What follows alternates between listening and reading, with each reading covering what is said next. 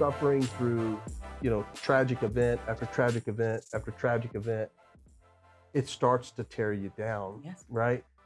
Even law enforcement, right? Brent Cooley, who is on our team at M6 Global, he's our director of operations, was the officer who engaged the Santa Fe shooter and talked him down and negotiated with him to bring him out and surrender.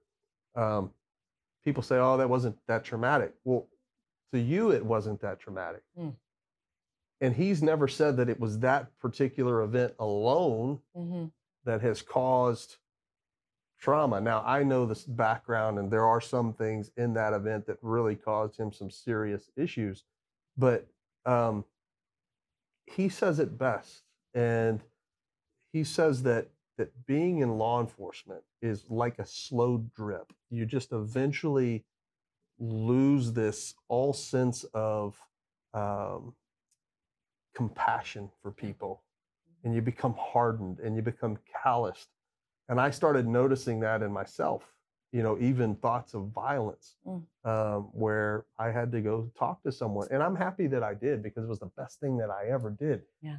And I tell people this all the time is, listen, I don't care how strong you are, what you've been through. Mental health is not a weakness. It is, you have to have a sound body and a sound mind in order to be of good or any service to not only yourself, but to others. And so I was talking to Adam, Dr. Sines, and I said, well, he asked me one day about this. He's like, what are you going to do with this? And I was like, I want, if I have to be the spokesperson for men's mental health, then so be it.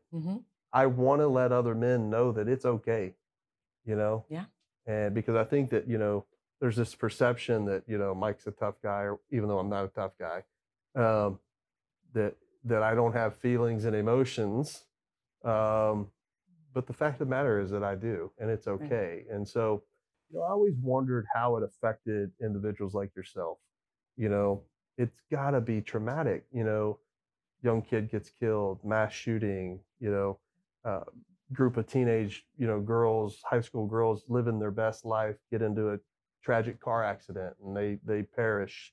That has to be just as traumatic for you reporting that, because guess what? When you go home and you lay your head on that pillow, those thoughts don't just stop. Nope. Right? Nope. So am I accurate in that? So how can we, and how can you and your services help school districts and corporations and all of these other clients? How can these individuals get a hold of you?